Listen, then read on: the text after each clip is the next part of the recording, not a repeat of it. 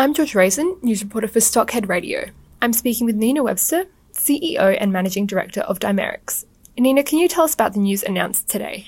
Certainly, thank you. So this morning we were very pleased to advise that the last patient has completed dosing in our clinical study in diabetic kidney disease and that all critical data to determine efficacy has been collected. Okay, and what impact will this have on the company? So this is obviously an opportunity for the phase 2 study results to now be expected in about 4 to 6 weeks' time.